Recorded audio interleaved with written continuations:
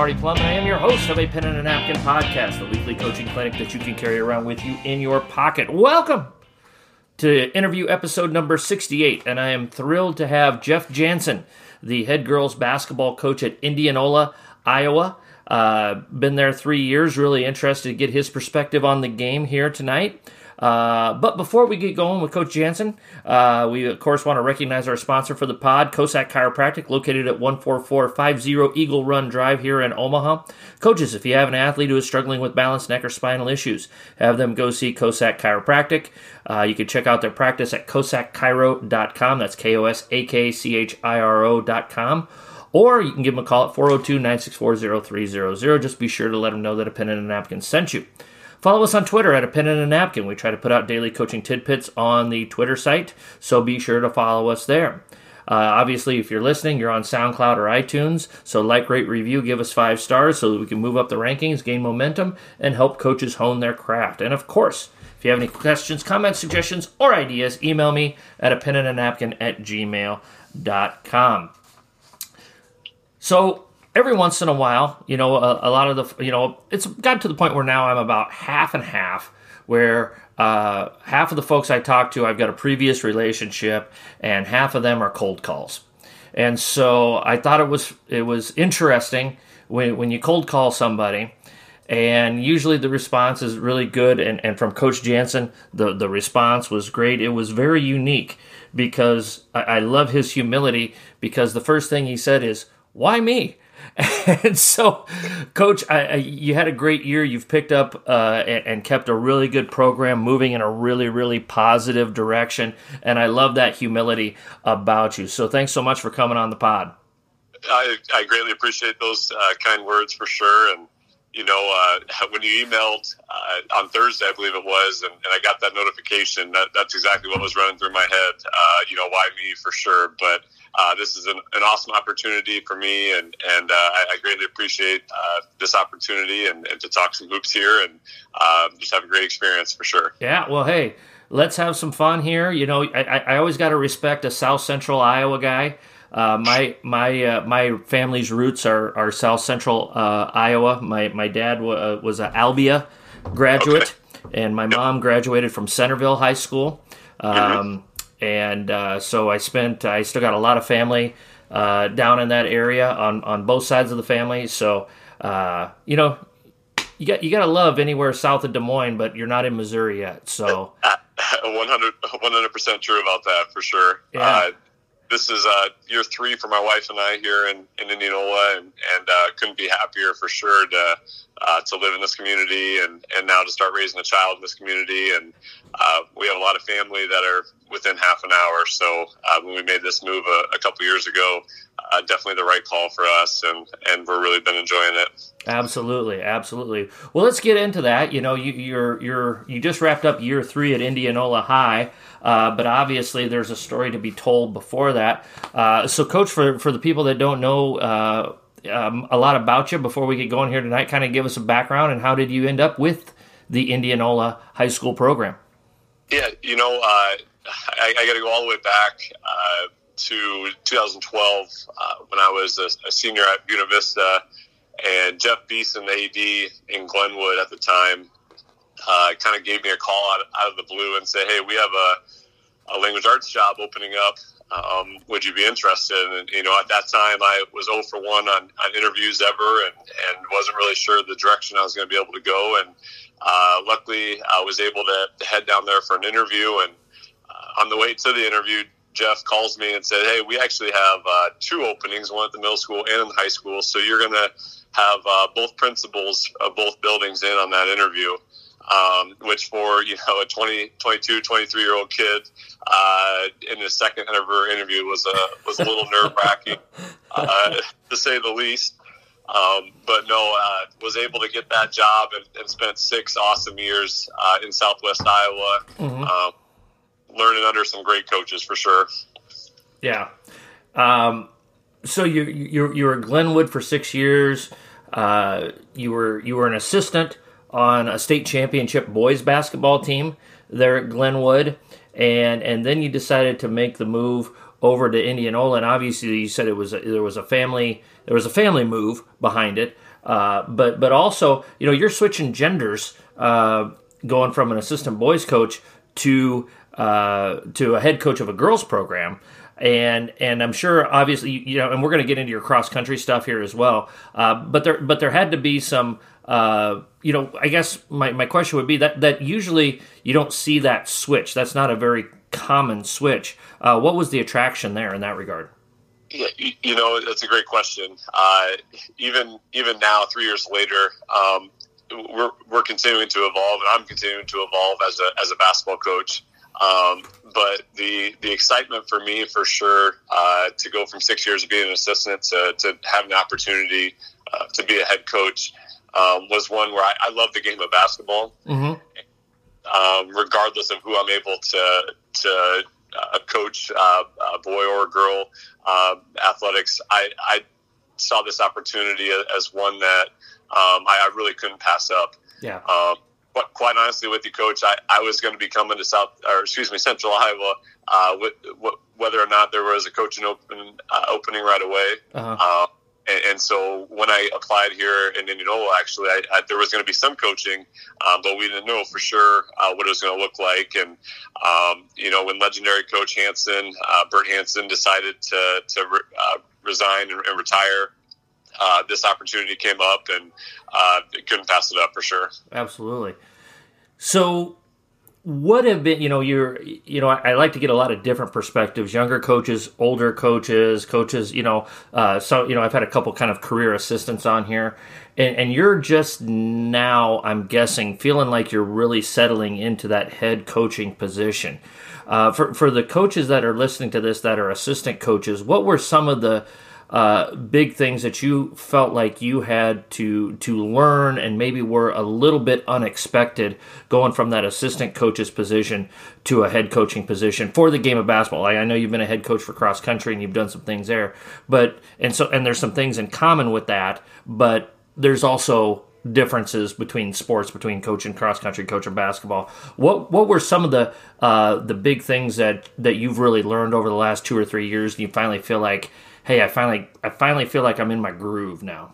Yeah, great question, Coach, for sure.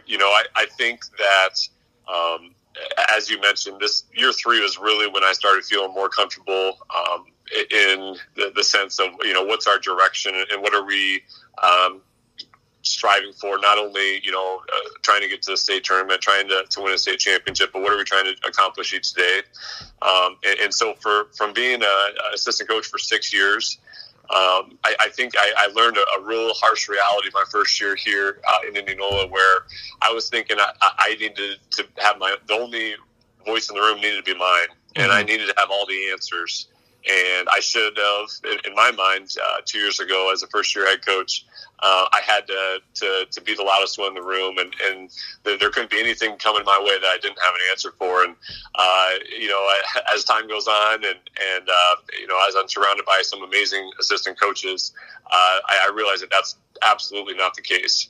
I needed to amplify, and I need to amplify my assistant coaches' voices more, getting them involved. And again, I'm so fortunate for Jamie Busby, Rob Hine, and Nathan Carlin.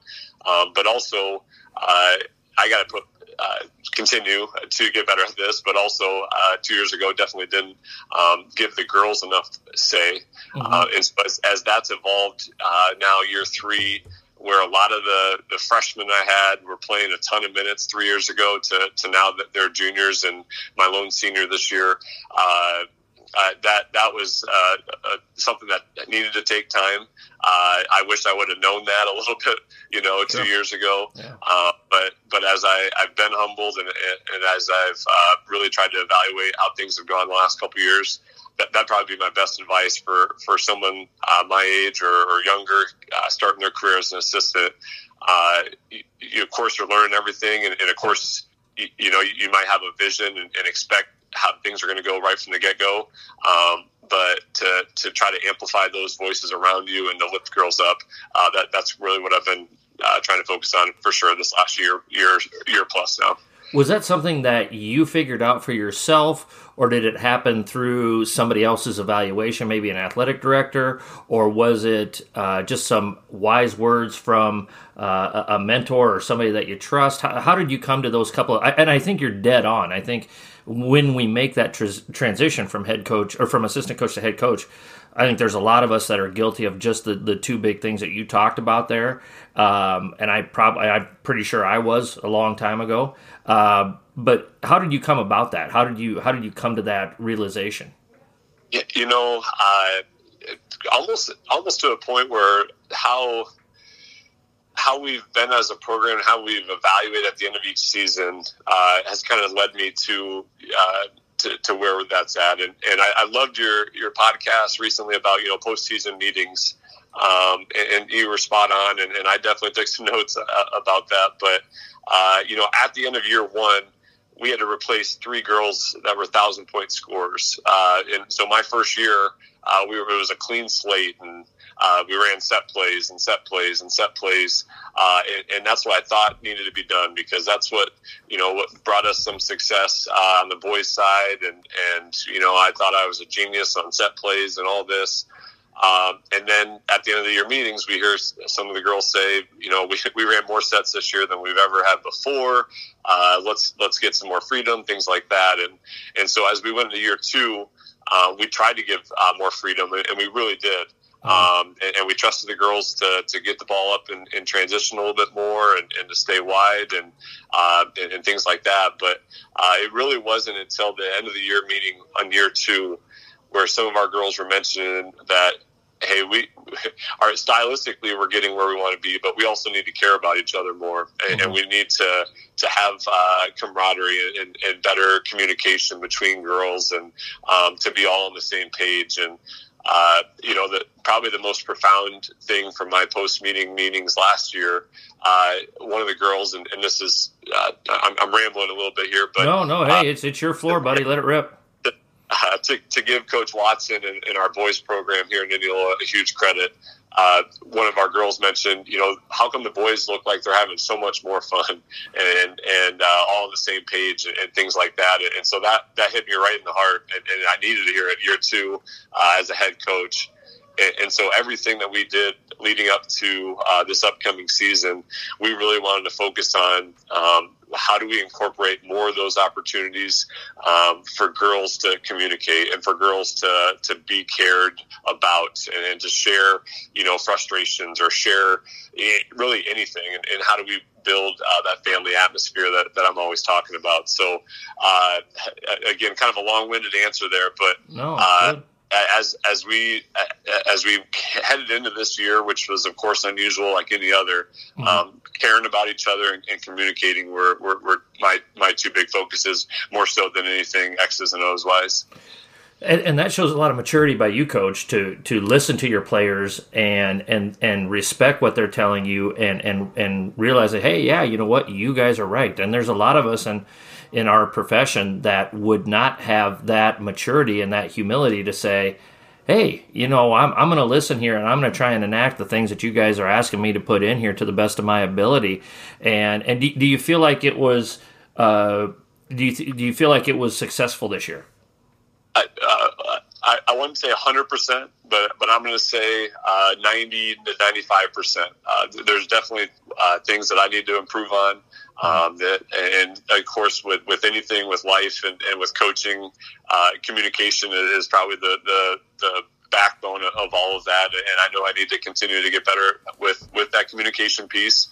But from considering that we only had 1 senior last year, only 1 senior this year, and didn't lose a ton of girls, didn't have a ton of girls out this year, but to see the shift in how much our girls cared about each other, just the attitudes and the atmosphere in practice in the end of this season, completely different than my last 2 years. And that's, again, credit to our girls. And again, I got to give credit to my assistant coaches who, I'm not ashamed to say that they're the heartbeat of our program and do so much for us day in and day out. You're quite the running dude as well. I saw that. You're a cross country guy. I run as well. From the couch to the refrigerator and right back. So that's the extent of my running. But what are some experiences that you brought in from your cross country and track world to your basketball situation? Cross country, very individualistic sport. You're it's just you against the course and a few people around you. Whereas basketball, it's five people having to play together, having to hit every note together on both ends of the floor. So what are some things that you've brought from basketball to your cross country coaching, and from your cross country coaching to your basketball coaching? I was fortunate growing up, and I don't want to say I'm a runner anymore. I've kind of taken this last year off, I'll be honest with you, and all that, Coach. But yeah, hey, whatever you did this last year, I guarantee you it was a hell of a lot more than I did. So we're good there. That's good, I guess. But no, I think I was so fortunate enough growing up in a family that cared about track and they cared about cross country, and had multiple sport athletes as siblings that really set the bar so high for me. And I learned very early on how hard of work cross country and track really is, and how mentally tough you just have to be. And so with that in mind, when I graduated from Fairmont, Minnesota, I was so lucky and blessed to have a coach named Bob Bonk. He was in the cross country and track and coaches, two different Hall of Fames up in Minnesota, who he was somebody you wanted to run through a brick wall for, mm-hmm. and to have that impact on somebody that, you don't want to let him down. And with that in mind, you don't want to let your teammates down. And so in that same regard, as I think about workouts in cross country, as a former track coach, and as I think about, it's individualistic, but how does that help? How does you getting better help the team? Mm-hmm. That has transitioned, and of course it's an evolution, but that's kind of transitioned to the basketball coaching world, where, hey, look, you maybe can't dribble that well, or you can't defend at that elite level on ball defense, but you know what you're really good at is shooting corner threes and getting rebounds, or you're really good at driving to the hoop and finishing or finding the open pass. Let's be really good at that, because it helps everybody else out, and it fits your role, whether you're scoring a whole bunch of points or filling up the stat sheet or not. Doing what you need to do for the greater good, and buying in on that, it has kind of been the biggest crossover, from the cross-country world to the basketball world. Yeah, just kind of that individual communication and establishing roles and finding a home and establishing. I think sometimes as coaches we spend a lot of time figuring out what our kids don't do well, and we don't spend enough time emphasizing what they do well, and emphasizing those bright spots and giving those kids confidence in those things that they are good at is an under-taught part of the game, don't you think, Coach? 100%.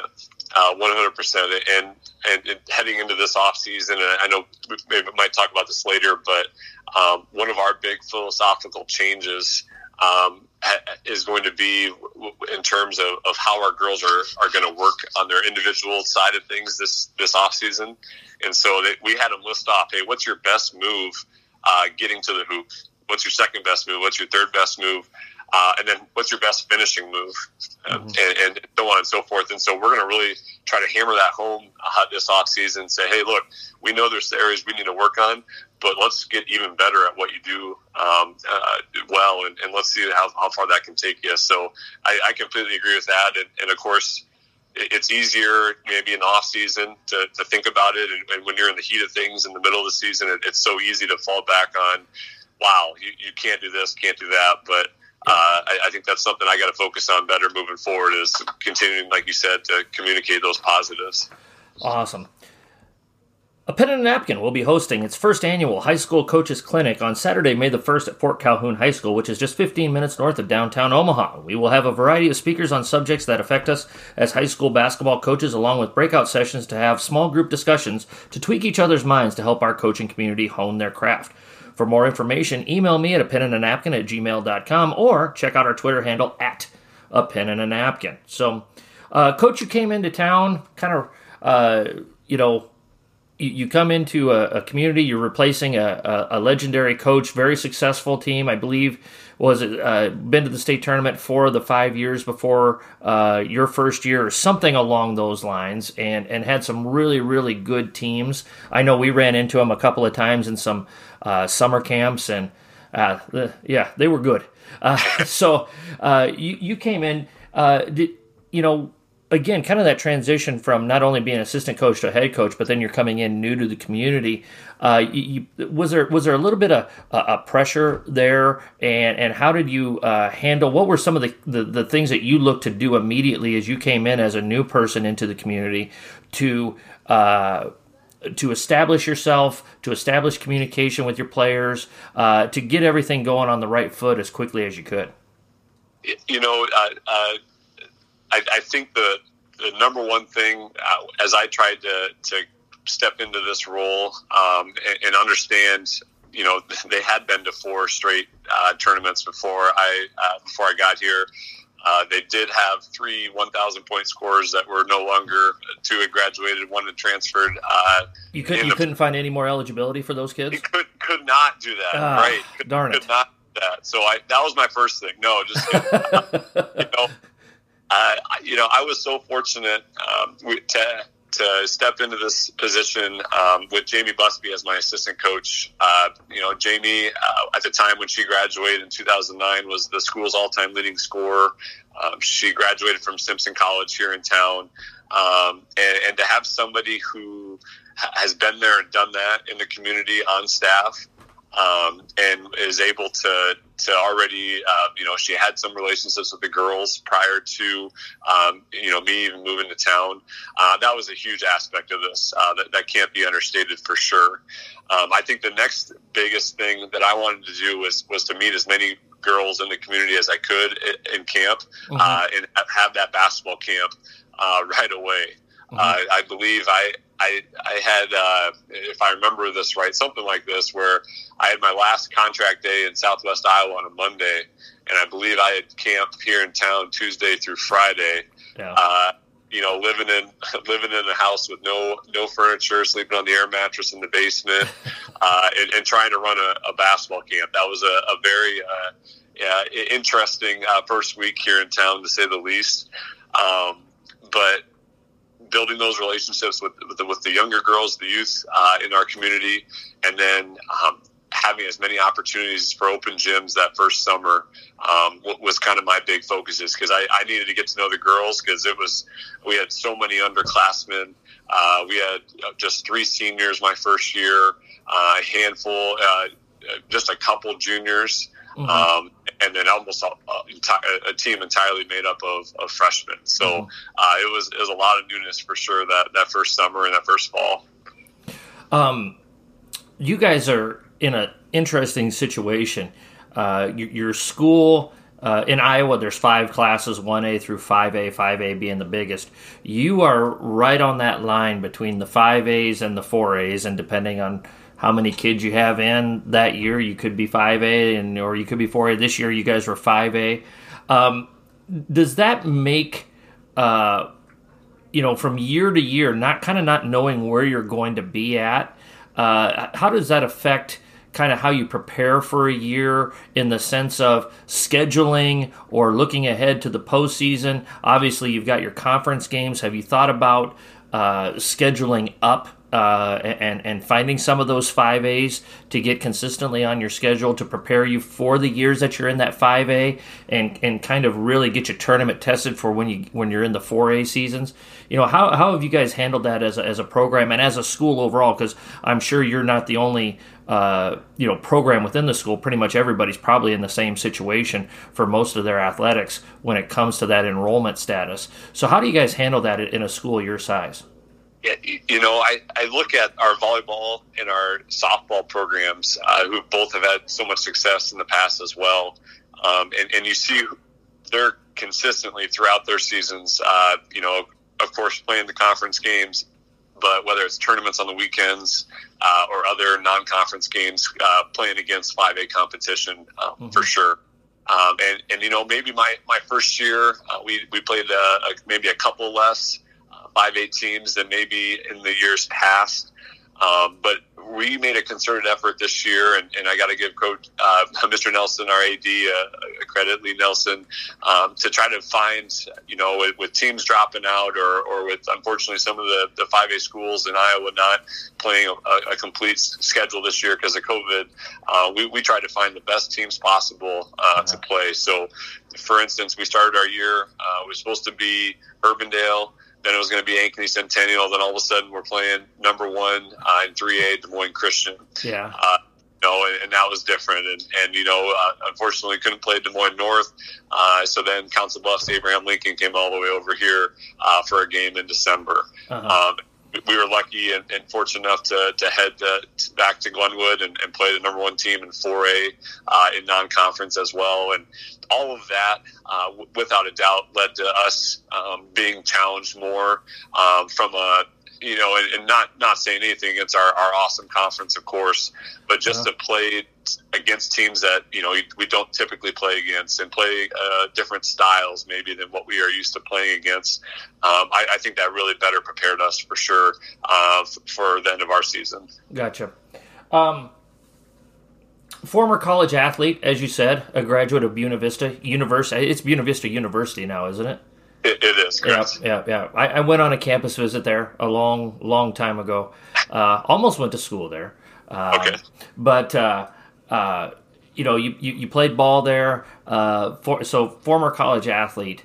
What experiences as an athlete and things that you really liked as an athlete have you brought to your coaching philosophy, and also along with that, experiences that maybe you had as an athlete that you're like, man, that drove me nuts when Coach blank did this, and I'm never going to do that when I'm coaching?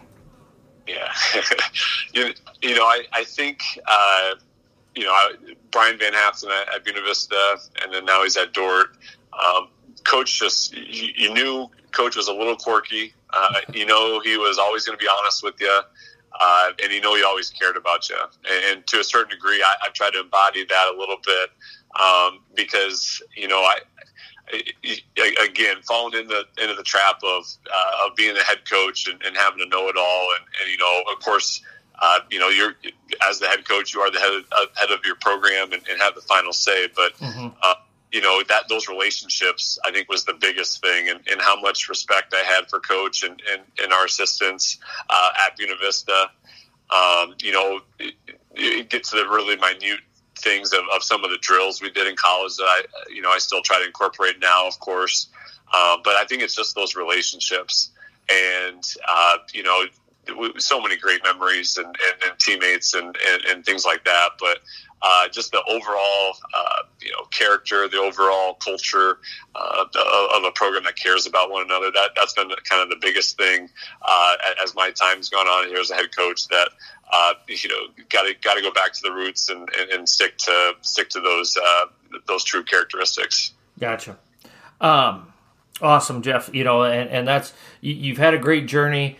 Sounds like you're getting things going in the truly feeling like it's kind of your program now and moving it in your direction. We're going to get into that here on the second half.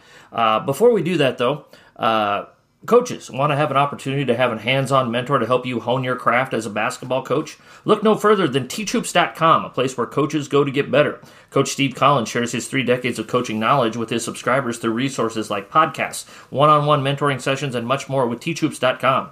Go to teachhoops.com/APAAN, that's a pen and a napkin, where subscriptions start at $34.99 a month. When you sign up, you get a 14-day free trial. So combine teachhoops.com with a pen and a napkin to help make you the best coach that you can be. Coach, at this time, we jump into the Don Meyer quote of the day, the GOAT, Don Meyer.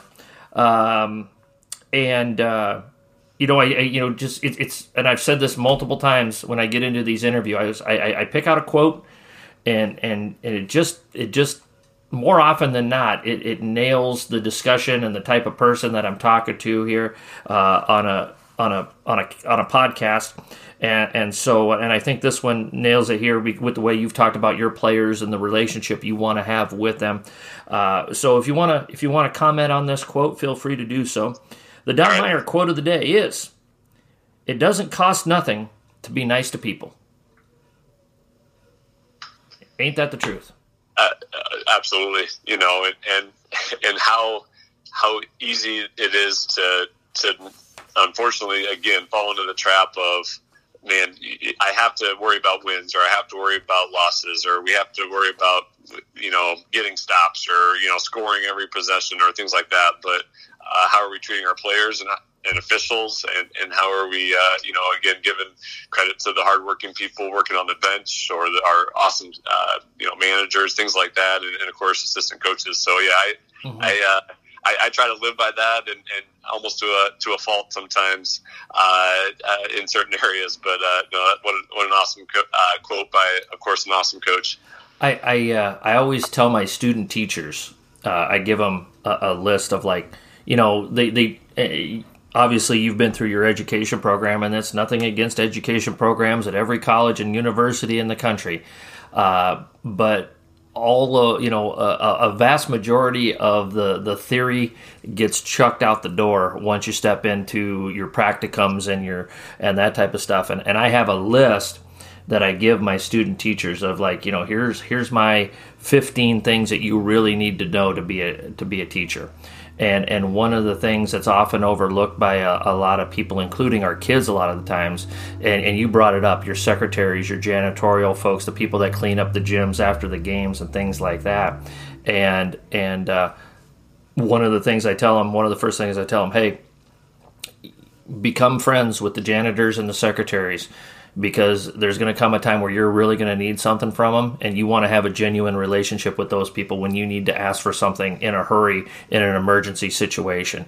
And I think so many times that's overlooked by a lot of people that they kind of perceive that they're above certain relationships and not being nice to the ticket takers or the concession stand workers or that type of stuff. And it's just so important to establish those relationships everywhere throughout your school, because you are the face of your program.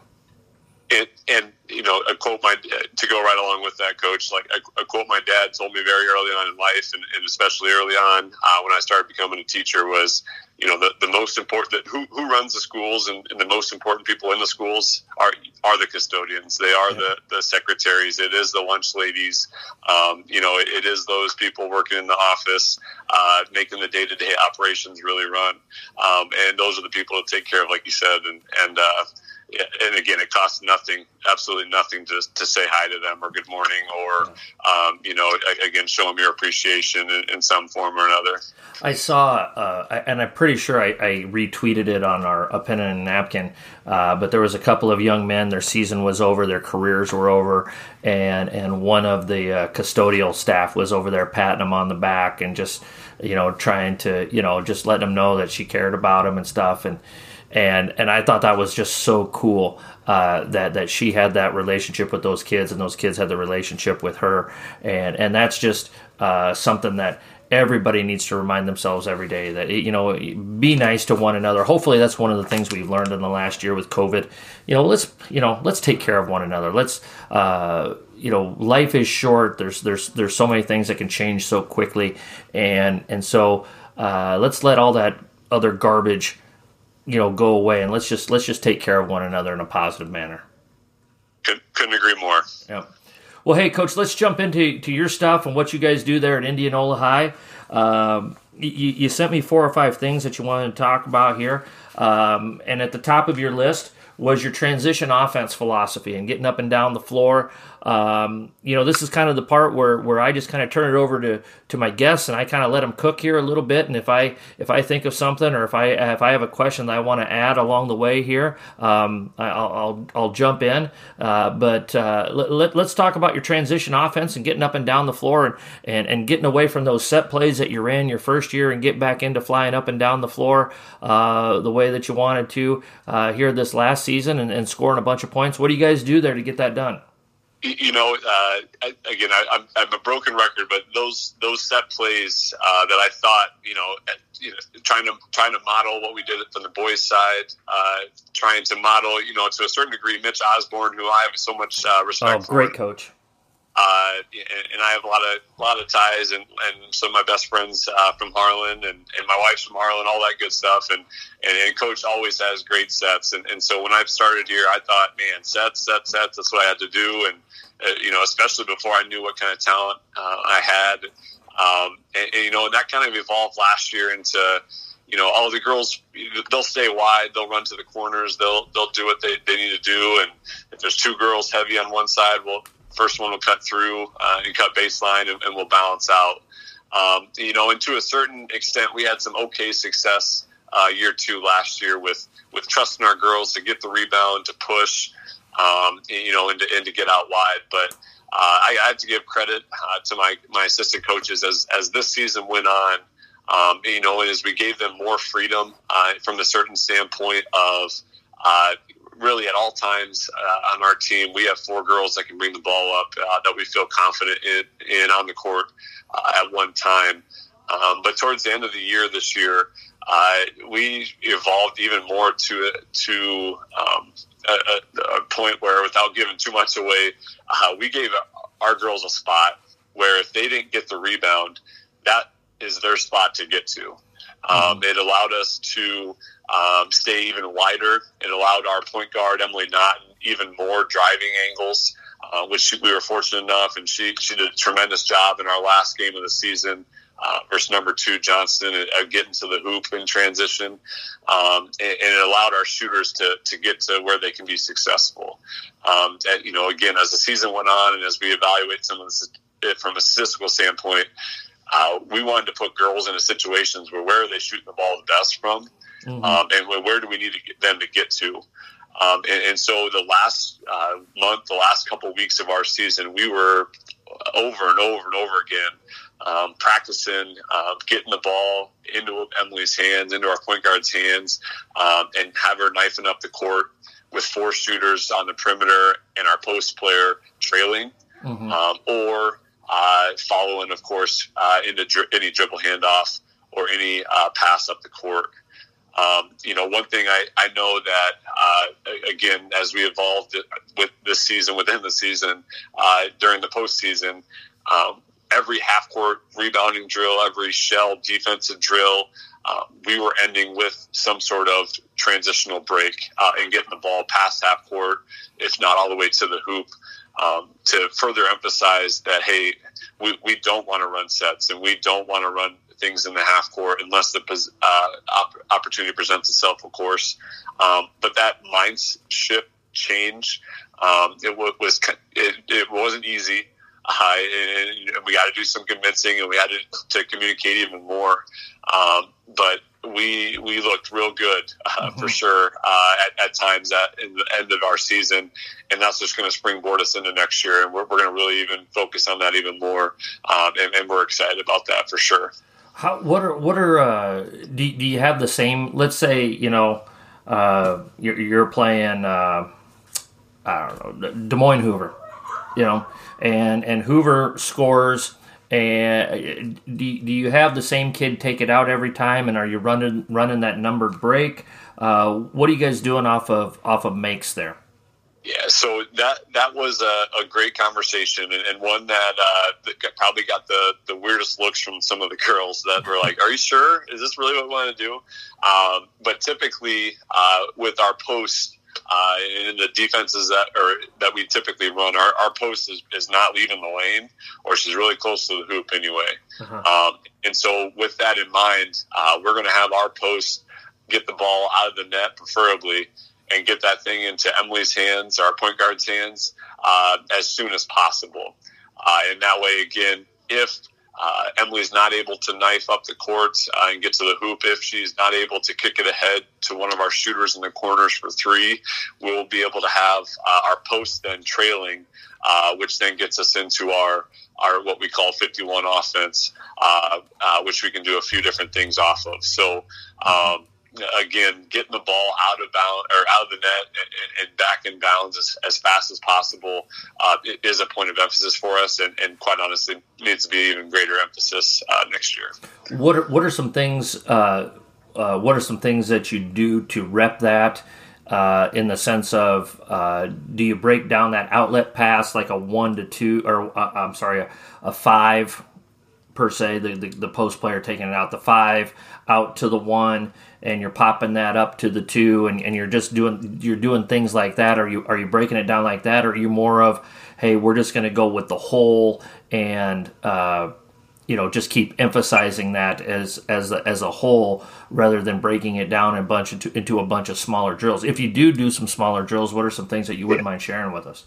One thing that we did my first year, and this is something I got from Coach Schulte, Kurt Schulte in Glenwood, was the one to the outlet pass, 1 to 2 down, 1 to 3 back, 1 to 2 to 3, 1 to 3 to 2.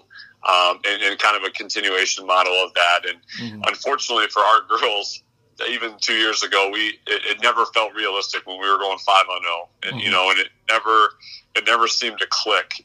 And so as we continue to evolve and continue to learn and be better, we do something similar in the sense that, hey, Emily, if we want to get the ball out of your hands, if someone's open up the court, or hey, Mara's the point guard, we want you to knife to the middle of the court and kick that thing up ahead, if at all possible.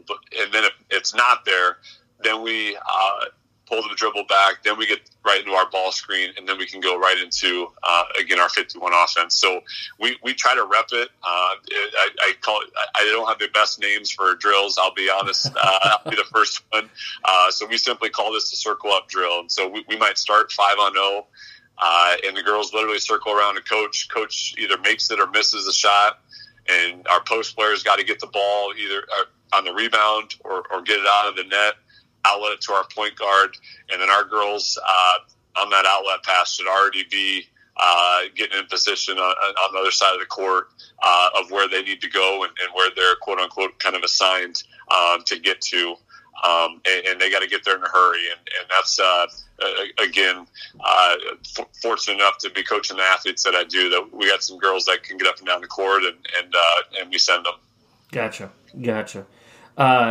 Has it relieved some of the stress of the preparation from games? Just kind of giving more ownership to the players and not feeling like, hey, I got to call 52 split, and now we're going to call Houston, and then we're going to call Chicago, and that type of thing. Has it simplified things for you as a coach on game night by going with more of this transition philosophy? 100%. 100%. And as I think back to, how big my play sheet was 2 years ago, and going, calling play after play after play, to give, again, the girls freedom, to get up and down the court, and to shoot the shots that we want. We're definitely not just a layup and three-pointer team, but it's getting closer and closer to that, I'll be honest, and continuing to work on those, on our moves, on our finishing moves, and dribbling moves, to get to our spots that we want. That's definitely a focus of ours. Gotcha. So you're doing all of this while you're setting up your practice and going from such a radical philosophical change from the sets into the transition. Obviously, you had to change the setup of your practice. Kind of go into how you set up your practices. Maybe kind of go into, and I find this really fascinating, Jeff, because you don't see this very often. A lot of the folks I talk to on here, this is kind of the way we've done it, or I've kind of really established this, and you're as you've evolved as a head coach and you're going through this evolution. I love hearing about your experiences and how you're going through this. I think this is going to be so good for so many of our listeners. How did you change your practice setup? What did it look like a couple of years ago compared to what you guys are doing now? And what maybe I'm sure you've peeked ahead to next year, as we all pretty much have at this point. But what changes did you make in how you set up your practice, how you executed your practice, what plans you had on a daily basis to implement this newer philosophy? We decided heading into this year and probably, at the very end of last year, that I wanted to be a little bit more focused on what were some of our weaknesses and what do we want to do better this year. So really, when I was setting up our practice plan template, as I call it, I wanted to focus on defense at the beginning of practice. Mm-hmm. And positive, negative, looking at what we are trying to establish now on the defensive side. Again, it still is an evolution. So I wasn't probably ideal how we started with it, but we broke it down as the year went on. We're going to start practice every single day with some sort of finishing drill. And as our girls were struggling with finishing through contact, as they were struggling with making layups, we started more practices than not, literally with finishing drills. And our coaches have blocking pads, and they're hitting the girls, forcing them to score through contact from the get-go. And I think that a lot of times that really set the tone for our practices, that, look, we're going to be physical. We're going to look to score, but you got to be able to bring it. And that really set the tone then as we did some station work, as we did some individual defensive drills, typically after that, mm-hmm. Before getting into the full court drills and half court drills, of course, with shell and transition defense and rebound and rotate and things like that. Some of our staples on the defensive side.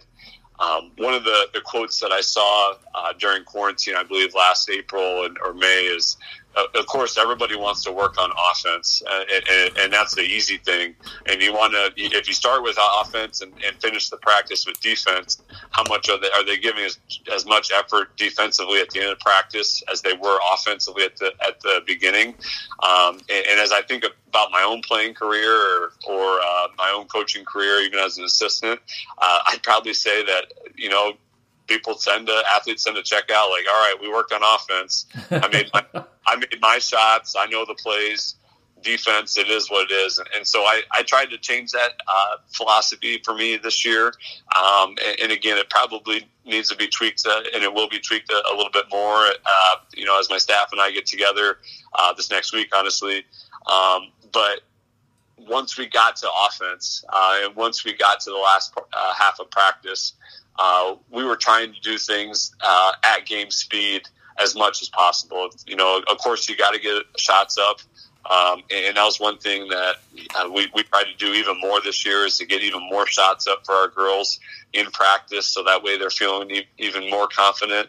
And then, of course, setting the tone that, hey, we're not going to practice just set plays for 10 minutes or 15 minutes, when we had so many. We want to make sure, that we're getting up and down, that we're executing, and again, scoring in transition. So while we worked on defense to start and offense to finish, of course, we're always looking at what are some of the individual skills that are going to make us successful on both sides of the court. So again, I'm kind of all over the place, Coach, a little bit. No, this is really good.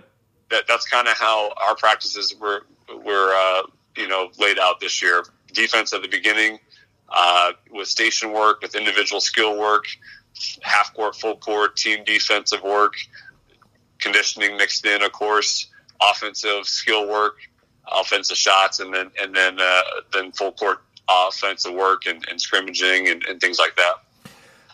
One of the things that I did this differently this year And I think the first 2/3 of the year we did a great job with this, and then we kind of fell away from it the last third of the season or so. But we also got to the point where we were playing more games than we were practicing as well. So that was part of the issue as well. And I actually kind of picked this up from Coach McDermott down at Creighton. We set up our last 20 minutes of practice every day was shooting and offensive skill development. And we set up, I had myself and 2 assistant coaches, and so we would have 3 stations every day. One of us would run the Dr. Dish, the shooting thing, and we'd have something set up. Another coach would have free throws or some sort of finishing drill, going into the pad like you were talking about there. And then the third one, that was me a lot of time. It was a lot of ball handling and coming off things, going through cones, different types of stuff like that. And we had 3 6-minute stations at the end of practice every day that really we raised our shooting percentage significantly as the season went along, as the kids got up more and more shots. And that was something that I know I wanted to stay committed to, and that's kind of how we divided ours up, and it was a great way to end practice. The kids enjoyed finishing practice that way, and we made sure that skill work was there at the beginning, but also at the end of it, and they left with a pretty good taste in their mouth as well. What a great idea, for sure. I'm taking notes right now, Coach, and that's awesome, because like you said, at times, or I'm thinking about the times where you end a practice with maybe a scrimmage or situations, and what if the scrimmage or situation doesn't go the way you want it to? Davy team beats the varsity team, or so and so hits the ball out of bounds, and the situation's not what you wanted it to be. But to end practice with like that, I love that idea.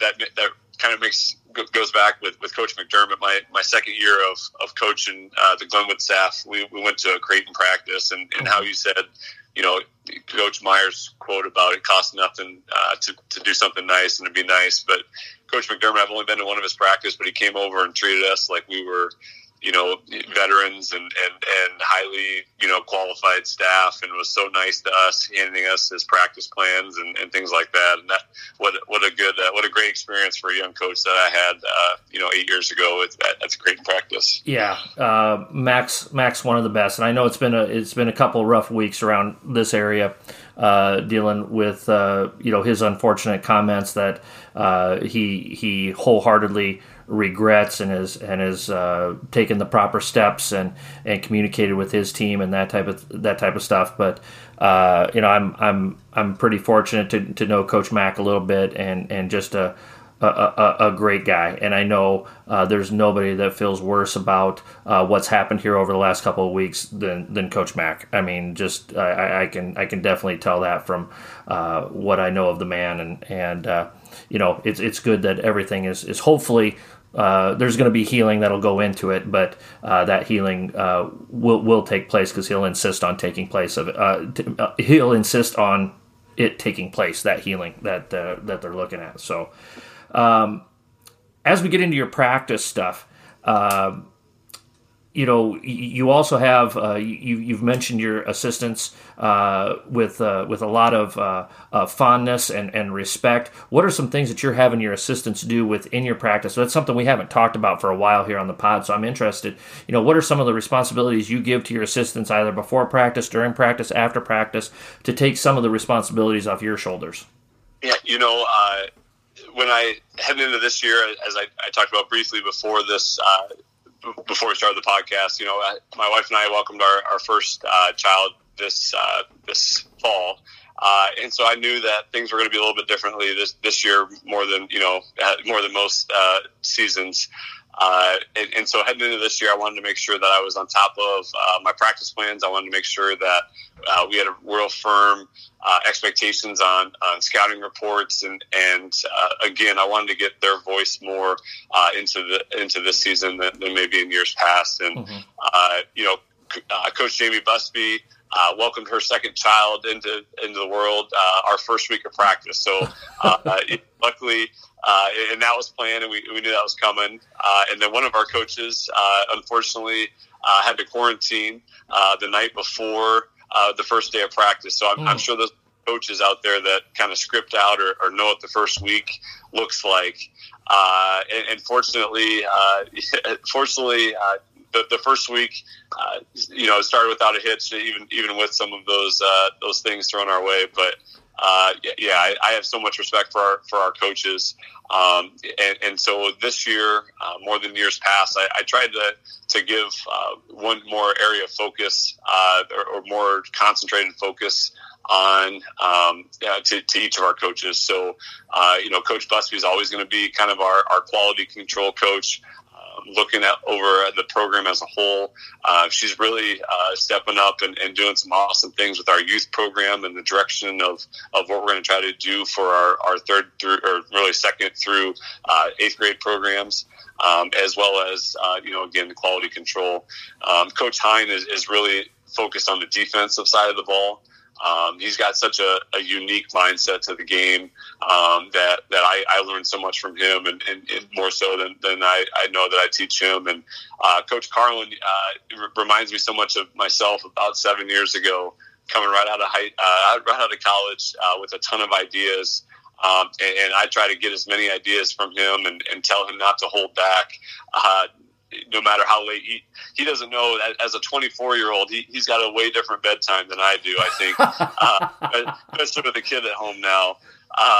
But to long story short, to have a better focus of, all right, Coach Carlin, you're kind of in charge of the offensive coordinator. Coach Hine, you're kind of the defensive coordinator.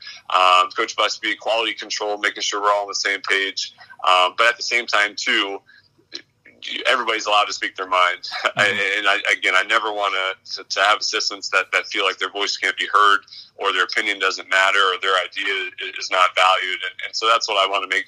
I constantly, probably to a fault, want to get them involved. But honestly, from sharing the Google Doc practice plans with them every single day or the night before, getting the scouting report into their hands, days in advance, as well as, of course, them breaking down huddle and sharing their thoughts.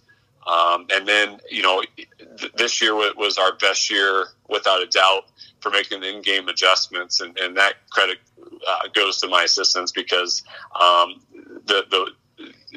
as you know, Coach, and as all the head coaches know out there, and it's been a learning process for me, that there's so much going on and so many decisions to be made that it's not always clear the direction, or it's not always clear the decision making.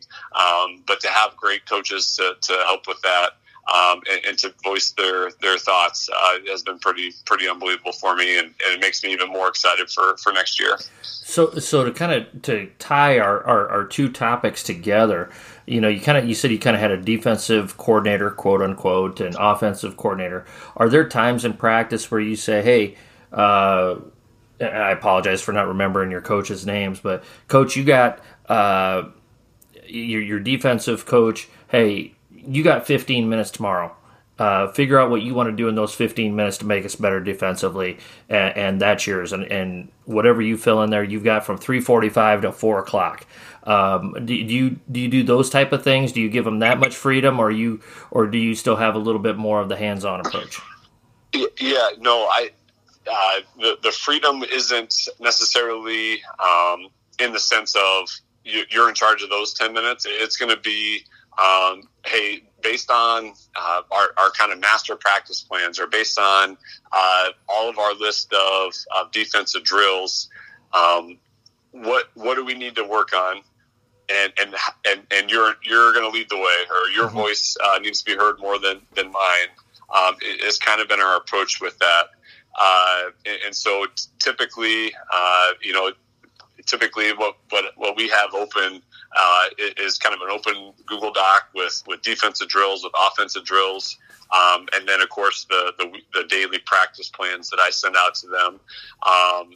the unfortunate thing, or actually kind of fortunate, two of us coaches are at the middle school, the other two coaches are at the high school. So luckily that communication and back and forth is kind of easy in that regard on the Google Doc or in the emails. But to make sure that, yep, this is the drill we're doing. And maybe I'll say, hey, coach, really focus on this, or Coach Hine might ask, hey, what's our focus of, again, are we hammering this idea with the ball screens, or are we handling our footwork here on forcing baseline or whatever the case might be? Mm-hmm. Gotcha. What do you do with your managers in practice? What are some of the responsibilities? We haven't touched on this one hardly at all. And this year I never had so many managers. I was like, oh God, we can do I went for whole practices at a time where I barely touched a ball or made a pass to a player because we had so many managers that could help out with it, which was a great luxury. It was awesome. So what are some things that you guys do with your managers and to keep them involved with the program and reward them down the line, so forth and so on? 2 years ago, when I first started, we couldn't get a manager. Like I swear, I think I had 3 or 4 different people show up to run the clock for a couple days, and then I don't think I ever even saw them, or I don't even remember their names. I hate to say that. But no, our managers this year, somewhat very similar. I had enough for another starting 5 for the lineup of managers that we had. But one thing that we tried to do this year more was stat out practice, and not just stats, but kind of one step further with, did you help your team win, more or less? We called them team wins. And so when we were doing, whether it was scrimmaging, whether it's our rebounding drills, I have to give credit to Coach Carlin, who was kind of the mastermind of our managers, had them stat really everything at practice. And again, of course, there's different philosophies there, and there's definitely some changes we'll probably be making to take another step in that right direction. But to have those managers have another set of eyes, and the numbers don't lie. Hey, so-and-so had a good practice. What was her MVP points is what we call it. And to focus on that and then using those managers' stats to help us with decisions or especially those tougher conversations. Like, look, unfortunately, we've had a couple bad practices in a row. Is something the matter or something up? That is has been a great evolution for us. What are some of those MVP points? What are some things that you're evaluating? Are you talking about like fouls drawn, winning 50-50 balls, charges taken, stuff like that? What did you chart out this past season? Yeah, this year was pretty cut and dry, I'll be honest. As we try to continue to train our managers of charges taken, of deflections, of certain situations or certain of those key areas of our game, we really just focused on this year makes, misses, rebounds, assists, steals, and then of course deflections and turnovers. So pretty cut and dry and for now, but hopefully again as time goes on we'll continue to evolve there. Gotcha. You got time for one more, Coacher? Yeah, I do. Awesome. Let's talk about a little player development and what you guys are doing. You said you got done with Glenwood on a Monday, and you were shacking up already in Indianola on a Tuesday. So obviously you wanted to get in with those kids and get in the gym and sweat with the players there. What are some things that you guys do to try to develop players to play within your system, to play fast, to play with skill, to shoot it well? What are some things that you have set up here? Let's say going into this off season, what are you setting up for your players as you're getting ready to roll here? Hopefully COVID willing, June and July, or kind of some more normal stuff than we saw last June and July. Normal is what I'm really hoping for. Amen to that. But without a doubt, as we all are. I touched on this just a little while ago, but we're going to call them our score Indianola girls basketball scoring packages. What are your 3 driving moves? What are your 3 finishing moves? And let's practice them let's get better at them.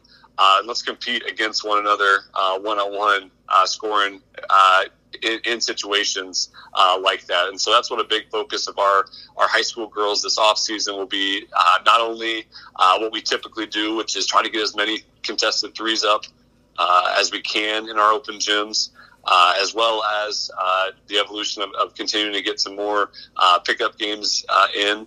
But what are your 3 moves that you can feel confident in to drive? What are your 3 finishing moves? That's going to be a huge point of emphasis for us. And then we're going to stat those out this year in a new way than what we've really ever done before. So girls are able to keep track of their makes all off season. They're going to be able to, again, to a certain degree, we're going to challenge some of our top kiddos to play one-on-one games and to stat that out as well, and to get better at one-on-one offense, but especially one-on-one defense. And then again, we made the 3rd most threes in 5A, or excuse me, we had the 3rd best 3-point percentage in 5A this year. We made the most 3-pointers in 5A, and we want to continue that next year when we drop down a class. So we're going to get a lot of threes up for sure. Awesome, great stuff. Jeff, anything you want to plug for your program, social media, anything like that? I'm so fortunate, of course, to be here in Indianola. My Twitter handle, of course, is Coach_Janssen. We have some outstanding players. We got some outstanding coaches here in Indianola, and we got some things that we have that we're really excited about for the future. And we're talking about a state championship next year, and everything that we're going to be working on.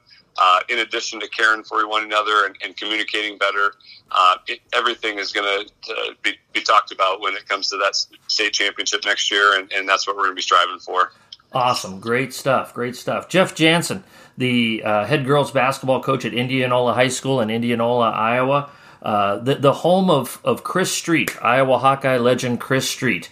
I'm sure you've run across that name a few times in town there as well. So, Coach, I hope you've enjoyed being on the podcast this evening. This was an unbelievable experience, Coach, and yes, Chris Street, memorable player, unbelievable family, and his impact on this community is still being felt for sure, and rightfully so. Yeah. I was in high school when Chris Street passed away, and man, that was just for an Iowa kid, and whether it's an Iowa kid or an Iowa State player, when those things happen, it reverberates throughout the entire state. And so, definitely a great family and a great community that you're in there. So, congratulations on moving things forward. Congratulations on being a father. Like I said, don't blink; it goes fast. We were joking before we came on. Coach's daughter, what you said, about 7 months old. 7 months old yesterday. Yep. And my daughter is turning 17, and she was very excited that Harry Styles won a Grammy earlier tonight. She was yelling and hooping and hollering, and it just seems like yesterday that I was putting her to bed when she was 7 months old. So enjoy it as long as you can, Coach. It's a great experience being a father. So I appreciate that. That's of all the notes I've taken tonight, Coach, that's the most important one, right? So I appreciate that. Yeah, my wife and I heard a saying, and it's very true. The days are long, but the years are short. And man, now looking back on it with a 21-year-old, an 18-year-old, a 16-year-old, there's a heck of a lot of truth to that statement. So enjoy it, buddy. Enjoy it. So. Hey, well, hold the line here real quick. I got to wrap up a couple of things, but thanks so much for your time tonight, Coach. And like I said, hope you enjoyed being on here. You did a terrific job, even though you were. There's a reason why I asked you on here, and you proved it. Doggone it. I greatly appreciate that, and humbled, and again honored, and feel so fortunate to talk about my experiences and about my awesome time here in Indianola. Awesome. Well, Jeff Janssen, the girls basketball coach at Indianola High, Of course, we want to thank Cossack Chiropractic for sponsoring our podcast. Also, subscribe to teachhoops.com. Go to teachhoops.com/APAAN. You get the 14-day free trial, so give it a go there. Don't forget about our coaches clinic that we're having at Fort Calhoun High School, Fort Calhoun, Nebraska, just about 15 minutes north of Omaha, downtown Omaha, Saturday, May the 1st. So coaches, if you're looking for information for that, we're going to finalize, hopefully by the end of this week, we're going to finalize our speakers and our topics and get that all sorted out, ready to go. But it's going to be a great lineup. I've got 4 of my 6 speakers ready to go, waiting on the last 2 here. So follow us on Twitter, A Pen and a Napkin, daily coaching tidbits on the Twitter site. And of course, if you have any questions, comments, suggestions, or ideas, email me at apenandanapkin@gmail.com. My name is Marty Plum. Coaches, as always, let's stay safe, let's pray for peace, and let's be sure to hone our craft one day at a time.